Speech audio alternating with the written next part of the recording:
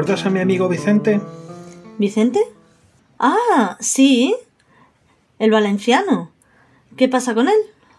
Pues que me ha mandado una foto de la falla que han hecho en su calle. Mira, es increíble. ¡Hala! Es una auténtica obra de arte. Es impresionante.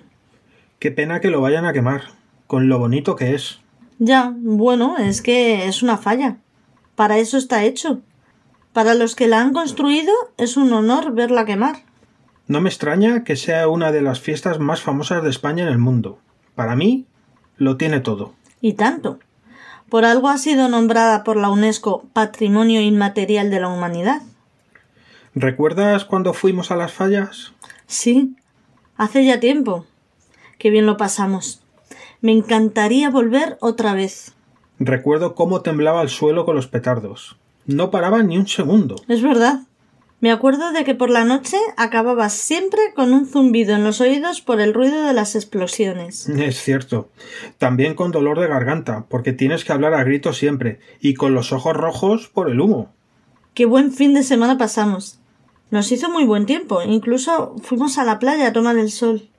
Y eso que estábamos en marzo. Sí, me acuerdo. Te pasabas el día andando por la ciudad, visitando todas las fallas, parándote a tomar algo y comer tapas en las carpas que ponen. La ciudad está a tope de gente ese fin de semana. La gente come y baila por la calle, tanto de día como de noche.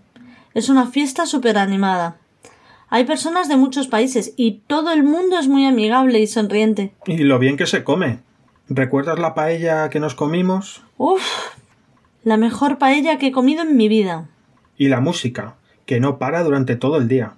Recuerda que a Valencia la llaman la ciudad de la música. Hay bandas de música que recorren las calles caminando y tocando. Sí, la gente los sigue por la calle bailando y cantando. ¡Qué divertido es! Otra cosa muy impactante es ver a los valencianos vestidos con sus trajes tradicionales. Sí, es verdad. Las mujeres llevan un vestido blanco artesanal hecho con materiales muy caros y un peinado precioso. A veces también adornado con oro y plata. Me encantan estas fiestas en las que las calles están igual de llenas por la mañana y por la noche. Es que por la noche no para la fiesta. Vas de plaza en plaza para ver la crema, viendo cómo queman las fallas. Es espectacular. Sí, la ciudad se ilumina con los espectáculos de fuegos artificiales. ¿Recuerdas los olores que hay en la calle? A veces te llega el olor a pólvora. A veces el olor del fuego de las fallas. A veces el de la comida. Uf, es maravilloso. ¡Jo! ¡Qué ganas de volver otra vez!